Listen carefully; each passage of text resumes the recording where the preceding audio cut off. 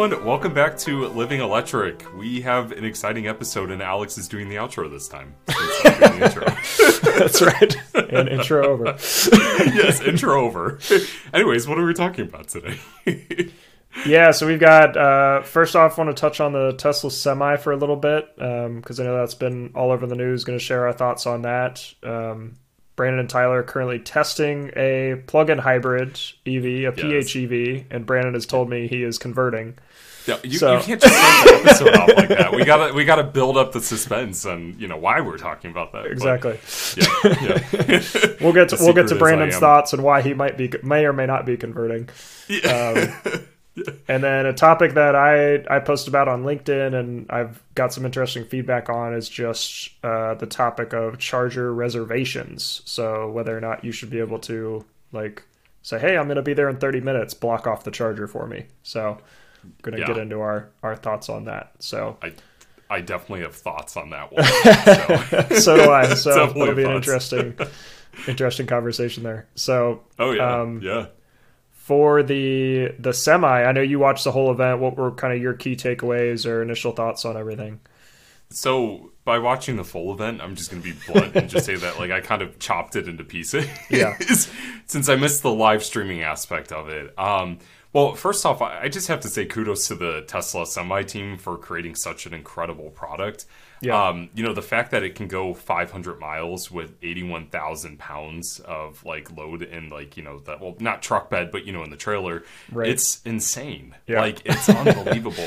I know they didn't really touch on specs, but they mentioned it's a 900 kilowatt hour battery. Right. So it's huge. Yeah. But the fact that it can do that is just incredible. Yeah. Yeah, that certainly impressed me, and I think that kind of shows you just how far the battery tech and efficiency of just EVs in general has come. Because I think on paper, if you're looking even 10 years ago, the battery size needed, the weight of the vehicle just with the batteries alone, and then you throw the payload on top of it, it didn't make a lot of sense that something like that would be possible. So it's very cool that it's heading that direction. I think there's so much more we've got to think about now on the infrastructure side. Is immediately what I went to is all right, if this is really happening on the bigger vehicles, what's our charging infrastructure going to grow to? So yeah it'll be interesting because I've seen so many photos of some of the semis that are testers and not specifically Tesla, but from Daimler and Nikola and some of the other companies where they've pulled into a Walmart Electrify America station, right? And they're blocking the whole row of traffic. And, Yep. It's gonna be really interesting to see how that infrastructure plays out. I think the most impressive part of that entire presentation was the V4 supercharging that they announced, the 1 megawatt of power. Right. Yeah, it's which crazy. Is insane. Yeah, and apparently it's I think close to 1,000-volt battery. Is that right? Yeah. Versus the I'm normal. pretty sure they confirmed that. Normal 4 or 800 that we see on regular vehicles. So that was interesting as well. So yeah. I'm blown away, and the fact that it's still using the Plaid powertrain. The tri-motor setup to move this massive, vehicle. Right. Yeah. It's impressive. I mean, I don't know too much about semi-trucks, that's, obviously, from conversations we've had in the past. Right. But, I just was, blown away, and it's exciting to see, Tesla finally coming, into production with this vehicle. Right. And delivering them, to PepsiCo and Frito-Lay. I'm excited to see them on the road. I know it'll probably be mainly in California on the West Coast. Yeah. But hopefully we see them here. As is everything else, right? California gets all the cool EV stuff first, and then it slowly trickles to the East Coast and Ohio. Yeah. So exactly. Yeah. I actually saw a Rivian today. I saw a yellow Rivian driving today. It was behind us. So in Ohio, R1T? of all places. R1T, yeah. Nice. I saw an R1T this morning as well, but it was not yellow. It was I think it was El Cap gray, that gray metallic. Gotcha. Do they have an orange color? It might have been orange actually, the one that I saw. Yeah, they do. Okay, it was the I think orange it's called one. Canyon. Okay, I couldn't remember if they had an orange or not, or if I just saw it weird, but yeah. Yeah. I love Rivian's color combo, offerings. Yeah, they got some cool ones. Yeah, so I feel like this is very random so far. No, you're good. I took us all track there. So I thought the other cool part of the event was kind of around just trucks in general. Is they kind of dropped some Cybertruck teasers of some of the like truck-like features they're going to be bringing to the Cybertruck. So I'd be curious if they're also going to try to do a like 1,000-volt battery on the Cybertruck, or I hope doing extremely fast charging, because that would make the value prop for the Cybertruck a lot higher, I think, or a lot more impressive. Yeah, I would love to do an episode on why companies aren't really going with an 800-volt architecture, and like why so many are still sticking with 400. I'm sure it deals with cost and that factors in. But I've always been curious to know why Tesla has always just stuck with 400 volt systems. So I'm hoping with like the introduction of like the Semi, the more they test this new architecture, they can bring that into some of their other vehicles, especially the Model S and Model X. Like those are expensive cars. Yeah. Like, hopefully they can improve on that. Definitely. Yeah. So yeah. So let's talk about your plug-in hybrid experience. Tell me about that. My PHIV, as I call it. Your what? My PHIV. PHIV? Yeah, I call it PHIV or FIV. Oh my gosh. Yeah, my PHEV. Okay, well, I'm just going to preface this, and I don't want anybody to cancel me if I decide to go to a plug-in hybrid. But I grew up around Jeep Wranglers, and my grandpa worked for Chrysler. He actually worked at the factory building Jeep Wranglers in Toledo, Ohio. Oh, okay. And so like they've kind of always been like in my family in terms of like Chrysler, and I've never really liked Chrysler products until recently because they're finally making them better. Just to be blunt. Sorry, Chrysler. I'm just gonna be honest. Like, I've just never really liked their offering. But like, that's funny. We finally have the 2023 Jeep Wrangler 4xe Rubicon, which is like the off-road version. So like it's lifted. It has like the all-terrain tires. It has more like ruggedness to it. And on a full charge, you can get about 25 miles, which is not a lot, like in the grand scheme of things, but it's good for around town. Like we did our grocery run the other night. We went to, grocery run, then we went to Target and like just like kind of all over. And we made it home with 1 mile to spare. Like the gas didn't turn on at all, even on the highway, which was really impressive. But for literally moving a brick through the air. Not built for aero. Like. Yeah, not at all. Not at all. But, I guess for me, like, I mentioned this to you before, I've always loved boxy SUVs, and like my dream is to have a boxy SUV. Right. But right now that Rivian is like out of the picture in terms of cost. Yeah. But I don't know, I've just been really impressed by it. Like it's a great car to drive. People look at it obviously because, it's a Wrangler, like they gather a lot of attention. But I've just been impressed so far. Is the EV mode something you can force to stay on? I know some plug-in hybrids, it'll actively switch between the two if you like really gun it or like are really using a lot of energy. It'll automatically switch to gas or like something like that. But you can lock it in. Yeah. We tested the heavy acceleration, and if you really push it, the combustion engine kicks on to help you accelerate. But if you really kind of feather like the accelerator, you can get up to 65 miles per hour without the gas kicking on. Wow. Okay. But you really have to it's slow. Interesting. It's slow in that aspect. But there's 3 different modes you can choose from. You can choose from like normal hybrid mode that kind of works in parallel, like most hybrids work. And then there's like the all electric mode where it will maintain as much as it can to drive on electric. Yeah. And then there's eSave, which is similar to what the Chevy Volt used to offer, where like you can drive using the gas engine and it saves the charge in the battery pack for when you get to your destination. So like you can do your highway trips as like a hybrid, but it maintains that state of charge for you. Interesting. Which is pretty cool. And you can set that too, like what state of charge you want it to stick to. Yeah. And it will do that for you. Interesting. Yeah, plug-in hybrids are so interesting because I feel like they fit a lot of people's use cases so well. Like for people, exactly what you described. It's most of your trips are probably around town. You're either commuting to work or, like you said, going to the grocery store, going to Target, then coming home. It's not like every day you're driving hundreds of miles. It's probably under that. Realistically, for most people. Again, like every time I try to say that to people. Well, I drive a ton. It's like, okay, then don't buy an EV. Like, yeah, and if you do, be prepared. You know? Right. Yeah. But yeah, like plug-in hybrids, I feel like make a ton of sense for a lot of people. I'm still on the like bandwagon. Like, I'm gonna go full EV if I can. But I still think like plug-in hybrids still have a role at the current like state of things, if that makes sense. Yeah. Like that gives people a lot of peace of mind, especially if you're really used to that gas experience. And we may have discussed this before, but I think one of the issues sometimes plug-in hybrids run into is people will never plug them in.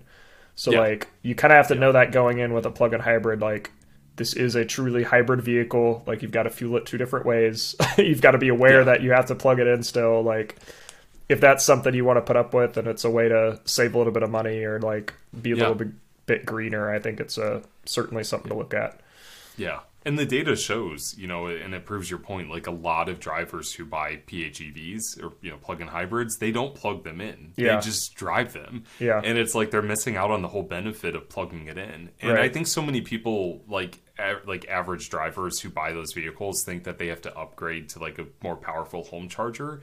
But the great thing with, you know, plug-in hybrids, they have smaller battery packs, so you can essentially get an overnight charge from your 110. Your household outlet. And I think so many people like overlook that. Right. And I think that that's part of the reason why there's so much controversy. Controversy. I don't know why I just said it that way. Yeah. Controversy. You know, with plug-in hybrids, because, you know, like as you mentioned, so many people, they either stick to what they're used to or they go full EV. They don't really kind of like look at the middle, which is fine. But I think so many people are so worried about the two powertrains merging and the complexity that brings. And that's a concern of mine as well. Yeah. But I agree with you. Like, I feel like if so many people would just charge their cars, they would reap all that benefit that comes from a plug-in, you know? Right. Yeah, I think that's another thing that usually hangs me up too, is like a majority, like one of the big reasons I got an EV was the ability to fuel on electricity and the lack of just general car maintenance stuff you don't have to deal with. Yeah. Because I want maintenance and like all of like fixing things and all this stuff to like be not something I have to deal with. Like, like if I can avoid it in any way, like I am going to. So that is like a huge reason why I got an EV. Whereas with a plug-in hybrid, I feel like you still have so many of those parts. You still have the full gasoline engine. Still have to change your oil. Like all of those systems are still in place that could fail or go wrong.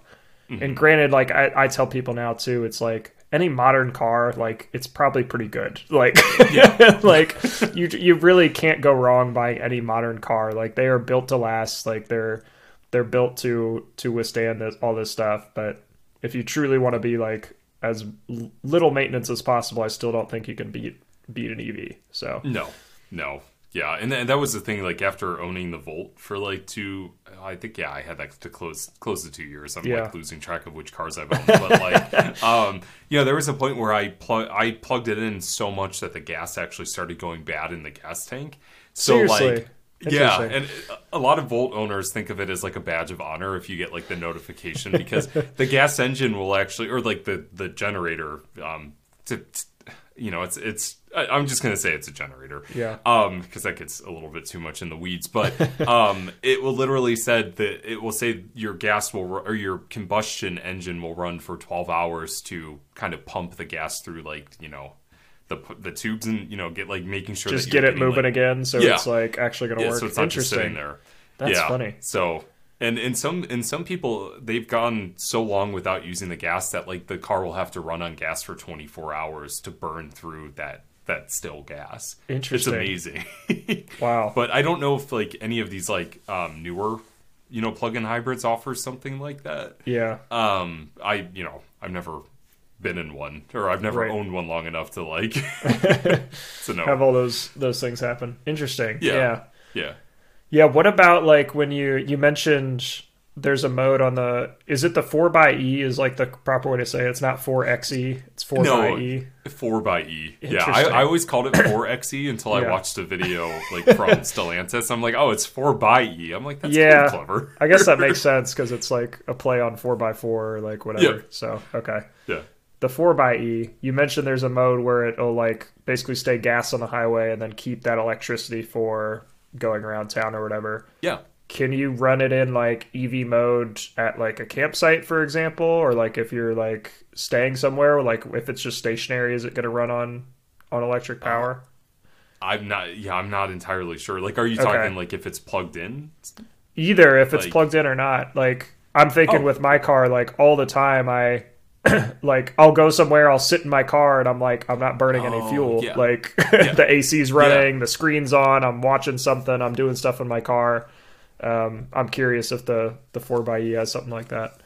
Yeah, you can do that. Okay. I know it's kind of like if the battery's cold, the gas engine will kick on to like warm up the battery pack or like warm up the vehicle. Yeah. I've noticed that like in my Volt, it would do that all the time. Like if it dropped below freezing, it would run the gas engine temporarily and then bring in like the electric and then go back to gas depending on how cold it was. Gotcha. But there's been times where like this past few days with the 4xe, we've sat in it for like an hour and a half, 2 hours, playing around with the menus and stuff, and it's just been sitting on electric mode. So good. Okay. That's good to know. Yeah. That's one of the big benefits of my car. Even like I have a garage now, and like it'll preheat in the garage, no problems. Like that's something sometimes you can't even do with a PHEV if you like remote start it or whatever. Sometimes the gas will kick on, right? So it's another thing to kind of think about. Oh yeah. That's one thing. Well, thank God for a detached garage, but we would never. That's something I would highly recommend somebody never do with any plug-in hybrid, just because you never know. Right. Like and that's the tough thing with this is that like I really really want a boxy SUV. Like I like our Model 3 a lot, but like the thing that like and you're taller than I am. Like with it being a lower vehicle, sometimes I find myself falling into it versus actually like stepping into it and like getting comfortable like immediately. For sure. And I feel like I would just do better in an SUV. And these past few days has like really proven that to me. Yeah, that's fair. I feel like that's the main reason people want SUVs. It's not it's not how big the vehicle is, it's just how tall they are compared to regular cars. Like everybody, after they've driven an SUV or like had one, I feel like it's more comfortable to sit in, it's more comfortable to get in. Like you just sit up higher, you have better visibility, like all of that stuff are usually why people are going towards those vehicles. It's not necessarily because it's giant and uses a ton of gas or whatever. Like it's just the like sitting up higher experience. So I think that's why like crossovers and all these vehicles have gotten so popular is because like it's kind of that it is truly like a cross between the SUV and the regular car. Oh, for sure. Yeah, and that's one reason why like I've been kind of keeping my eye on the Jeep Recon, which is like their fully electric SUV that's kind of based on the Wrangler, but it's not the same look, and that's like kind of a turnoff for me. Like I like the Tyler called them Defender flares, like around the wheel arches. They're more more. I don't want to say masculine, but like they're very like off-road, like aggressive. Yeah, ruggish. Yeah, rugged. That's a good way of saying it. Gotcha. Yeah, ruggish. So like for me, like that's the look that I would want, and like I think that's why I really kind of like go towards the Rivian. Because it kind of has something similar to that, but I don't know. Is the Recon out right now? I don't know if I've looked into that one. It's 2024. Okay, so it'll be a little bit. That's the other thing I was going to ask, because I'm sure like the price on the 4xe compared to a fully electric one is probably a lot cheaper too. So yeah, because the starting price for the 4xe went up to 54,000, and like it can max out around like 72. Jeez. But used ones are much more affordable. Like we're finding them in like the low to like mid 40s, with like under 15,000 miles. So like they're still relatively like new, coming off leases. Used car prices are finally starting to cool off, and it's it's certainly going to help. I think it's going to help kind of the EV movement, because there's going to be more secondhand EVs that are more affordable for people, where they can say, "Oh yeah, I can take that chance or take that take that financial burden for an EV," since they're just so much less. So that's good to know. I'm glad it's cooling off, but yeah. I do want to reiterate to our listeners that if I end up getting a 4xe, I already have a plan in place where wherever I go, I will be plugging it in if there's chargers. So that way I can like maintain that EV mode. Right. Yeah. So that will we'll see what happens, but just want to clarify. Right. Yeah. How do you feel? Does the 4xe have fast charging? Can it do No, it doesn't. DC charging? Oh, okay. Oh, actually, yeah, this is a good topic we need to talk about. I see where you're going with this. Yeah. Yeah. Plug-in hybrids, in my opinion, should not have fast charging. There's a reason why you have that gas backup, and I feel like if you're going to block a charging station for a fully electric vehicle, there's something wrong. Like, I genuinely do not believe plug-in hybrid should have fast charging. How long is a charging session on a plug-in hybrid? It can't be long. I mean, well, the Mitsubishi Outlander is a prime example. It has the blue CHAdeMO standard, and it could be 30 minutes to get 25 to 30 miles. Oh my gosh. What's the point? That's awful. Yeah, and the new Range Rovers now have 50 kilowatt fast charging. And they can get about 50 some miles, but that's still like 20 some minutes, like 20 to 25 minutes for 50 miles. Yeah, yeah. Yeah, and then you're blocking it for somebody else. Right. Yeah, I don't know how I feel about that, because there's like, I think you're exactly right. It's like the gas backup is there for a reason. Like, you probably, at least in the EV world, usually we talk about it. You have your EV for around town, and then you've got your gas for long trips. So you'd still stop at gas stations, and you've got kind of that similar road trip experience. But yeah, like, when would you need to fast charge a plug-in hybrid? Because I don't get it. Yeah. I don't get it either. I mean, like, if you're like, the only way that I kind of look at it is like, okay, is if you are trying to gain that EV experience by, getting into a plug-in hybrid, getting more comfortable with the limitations of the vehicle, or like, limitations of like, well, not limitations, but getting more familiar with like how you're driving is, and like how far you typically go to see if an EV would work for you. Yeah, absolutely. Get the experience at a charging station. But like, if somebody pulls up and you're blocking it, for somebody who absolutely needs it, then like, you should go. Yeah. Like, that seems like a lot of work too, because like, imagine you are on a road trip, you've made it 50 miles in, it's like, hey, gas engine is kicking on, you're like, oh shoot, I gotta pull over and find a charging station. It's like, right. I don't feel like most people would even do that. So no, that's interesting. Yeah, that's where I'm like glad that most plug-in hybrids do not have fast charging, because it's just, I don't know, to me it doesn't make any sense. Right. Yeah, I always hate to kind of, if you want to be able to fast charge it, I want to be like, I don't want to poo-poo it, but like, it's like, no. Yeah, I don't think it makes a ton of sense, but I'd be curious to hear listeners' responses to that. If you own a plug-in hybrid, like, does it have fast charging? Do you feel like plug-in hybrids should fast charge? I'm curious listeners' thoughts on that. Since we agree all the time, we got to get some other opinions in here. Right. Well, I don't know about our next topic. That's true. I'm just kidding. Yeah, because you mentioned blocking chargers, which is a good segue into that. So, this actually came up due to some work I was doing this past week, and just the question around charger reservations came up. So the idea being, you could kind of plan out your road trip ahead of time. You could say, hey, I'm stopping here at these times. Can I click a button and reserve those times? So like, hey, if I get there within 5 minutes, it's going to say, hey, it's reserved. Somebody's coming. They've got this blocked already. So technically, like, software-wise, all this is possible. Like, networks could turn this on tomorrow if they wanted to. Like, the capabilities are there, but the question is, like, should it be there, or should that feature be necessary? I don't know. I feel like I'm really like on fire tonight. I think it depends on the situation. Like, on your LinkedIn post, how a lot of people mention, like, for hotel reservations. I think that, yes, that would be, an application of that service that would work well, for drivers. Especially like if they could tie it into your hotel reservation, that would make it really nice, you know? Like I know some hotels will put like traffic cones or whatever blocking a spot in a way. But like I envision that, for example, like EVgo has reservations for some of their chargers. I'm not sure if it's like network wide or like, you know, how that works. But I can only imagine how mad I would be as a driver that had no idea that that was even an offer. You know, and I'm coming to town, I'm low on charge, and I show up to a fast charger, and somebody was like, "Oh, nope, reserved it.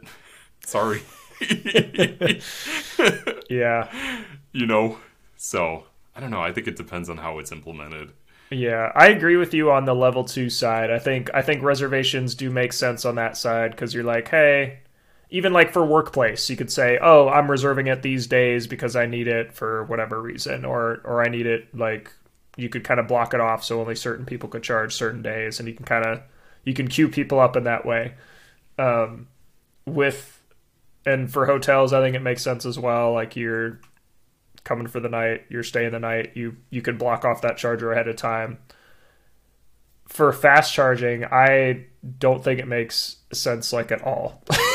Like, and the only reason I say that is like, look at I always compare like fast charging to the retail like gas fueling experience. Is like, has that been a thing ever for gas where you could like reserve the gas station ahead of time on a road trip? No. Like, even if that were like technically possible through the gas station's app or something like that, I don't think gas stations would ever turn that feature on. No. Because anytime they have that pump that is like open and just waiting for somebody to use it, like they're potentially wasting money if somebody comes up and they're trying to use the pump right now. Yeah. Right? Yeah. So just business wise, I don't think it makes a ton of sense because you're immediately like, and it makes even more sense for EVs where like utilization is kind of low depending on where the charger is located and application, all that stuff. I don't think you ever want to like take away the ability for somebody to come up and use it. Like, no. I think networks and just EVs as a whole have enough problems right now that we're still trying to overcome, that blocking chargers should not be something we're like actively trying to do. Yes. So yeah. No, I totally agree with you. I think like public fast charging should be based on like first come first serve, just like a gas station. Like that's how it works. Right. You know, and like if you have to wait in line, that's what you got to do. Like yeah. So that is something. Oh, go ahead. Okay. No, go ahead. That is something you mentioned, waiting in line. I think that is something where we need like a better queue up function for, where it's like, hey, you're next on stall 5A or whatever. Once that car moves, take over that spot. Whereas like, or even I think Tesla should implement this like tomorrow. Say like, suggest the stall that somebody should pull into when they get to the supercharger. Oh, that's a good idea. So you don't even have to think about like, hey, is this power splitting? Like the Tesla system should know like for the grid, for just that site, what is the best stall for that driver to pull into so that they have the best charging experience and the system is still like kept good and you're not overloading anything. Like they should know that. So I think they should recommend, hey, pull into this stall. And then if everybody is full, have that queue function to say, hey, you have an X amount of minute wait based on the car in front of you or the multiple cars in front of you, how much they need to charge.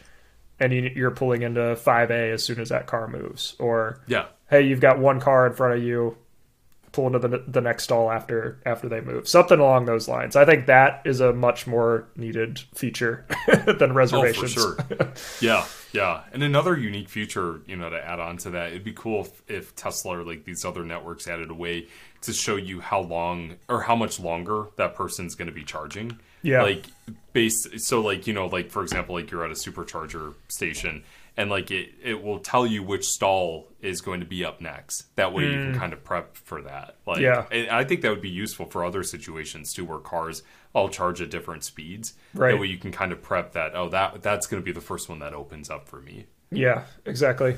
And I think other networks could do that as well. Cause like, we're getting to that point. It's going to take another couple of years till we have like all the vehicle information going back and forth, and you've got state of charge and all this stuff, and what they're charging to, how long that session's going to take. That's still kind of on the horizon. It's not here yet. But yeah, I think that's very much the future. But Do you have any more thoughts on that? Because I have some like closing thoughts on it. Oh yeah, I think if we could get holograms involved somehow,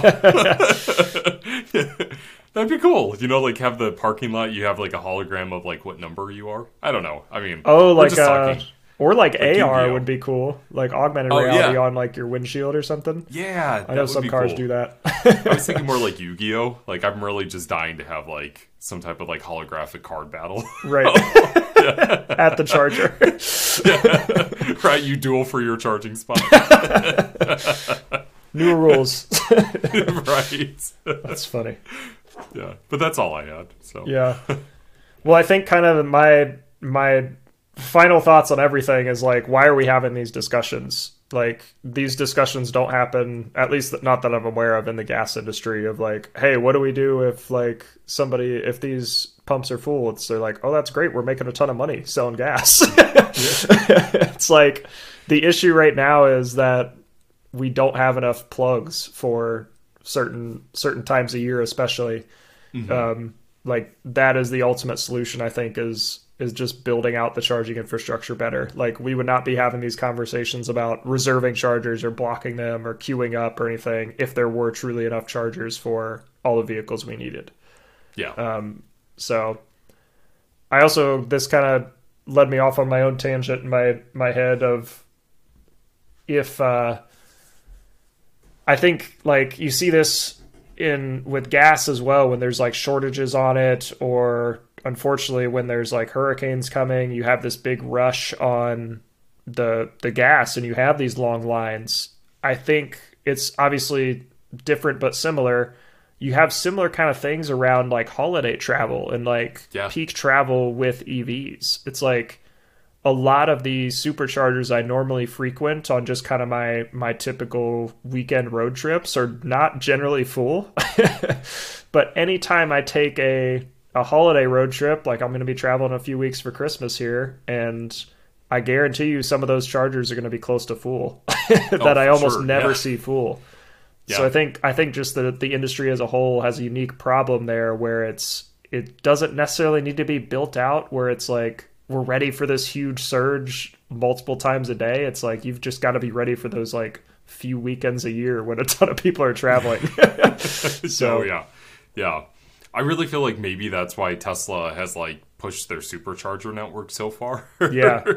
It's just making sure that they're prepped, especially for the holiday time. Right. I mean, right. Yeah. And you see them even bringing in those like mobile units, right? Yeah. Where they're like, hey, it makes financial sense for us to roll these in once a year. It doesn't make sense to build out more stalls here. So. Yeah. No, I agree. It's going to be interesting to see how things play out. Right. Just in general with like the EV industry. Yeah. It's one other thing on that point. Sorry if I'm rambling here, but oh no, you're good. It's a podcast. It's true. We're supposed to, right? One other thought I have is like, right now EV charging stations, typically you have your transformer coming from the grid, you have typically like an AC to DC converter, and then you have all these like stalls or dispensers or plugs, whatever you want to call them, where people pull up and charge. Sometimes they are built out where like that AC to DC converter, hopefully I'm not losing anybody here, but that you still got my attention. Okay, good. Sometimes that single box that does that grid conversion to the DC for the charger is only hooked up to like one or two chargers. Whereas like Tesla is really smart because they only have 2 of those on every site. Like if you have a bank of 8 supercharger stalls, they have 2 AC to DC converters, and then they have like wires or buses, like different circuits running to each one. Oh, and they can actively switch and balance between all of the stalls on the site. So similar to where I'm going with this is like you think of a gas station, they have those giant tanks underground, right? Where it stores all the gas. Yeah. And we call it a pump for a reason. Every one of those is just a pump. It's just pumping out of that big gas tank. So instead of like overthinking it where like you need multiple of these AC to DC converters, one for every charger, like just have one giant one that's able to balance between a bunch of stalls on site. You can just balance between all of them with software. it's a lot smarter than trying to like have dedicated charging or dedicated circuits for every one, I think. Yeah. So yeah. That's interesting. And this is exactly why we appreciate your knowledge. Yeah. That one's free. I'm charging a consulting fee for the next one. Yeah, this portion of the podcast is behind a paywall. No, that's really interesting. I mean, like, this is all information that, like, I don't have when it comes to, like, charging installs that, like, I wish... I mean, it's good that I'm learning about this now, but, like, this is stuff that, like, I wish and I hope all EV companies start introducing to their employees so like they're aware of it. You know, and like this is even if you're just a customer service representative or, you know, all the way up to an executive, like you should know this stuff. Like I think it's interesting. Like even if you don't implement it throughout your day, it would still be good, you know, good to know. Right. And just understanding the business behind it too, because like I prefer that kind of setup because then it's more modular too. Like what happens if a gas pump goes down? They just like they repair that single gas pump and all the other ones are still working. It's not like it has any effect on the other gas pumps around it or or like similarly for charging, like at Tesla stations, if a single stall is down, it's just that stall. It doesn't affect the ones around it. And I've seen some charging site setups where it's like if one of them goes down or one piece of equipment goes down, then like it can cause the problems on the other ones or it could cause problems on another plug. Like there's just needs to be a little bit more modularity and kind of redundancy with things, I think. So yeah, we should do a whole episode on that. That'd be interesting. Yeah, I've got a lot of thoughts on it. So well, let's do it. As always, this ends with us either complaining or telling how we want the future of EVs to be. So well, this is exactly why we work in the industry. That's right. You know. Yeah, we got to make the difference. Got to improve the industry for every driver out there. So definitely, yeah. Well, you ready for that outro? I was waiting for you to cue it up for me. Yeah. I think that's all go. I think that's all the thoughts we've got here. Certainly, like every episode. We are open to feedback on this stuff. We've got some excellent comments on the last episode. I don't know if you got a chance to look through some of those on YouTube, but we got I didn't. We got some good feedback, so appreciate those comments. Definitely keep them coming, and we'll talk to you all in the next episode.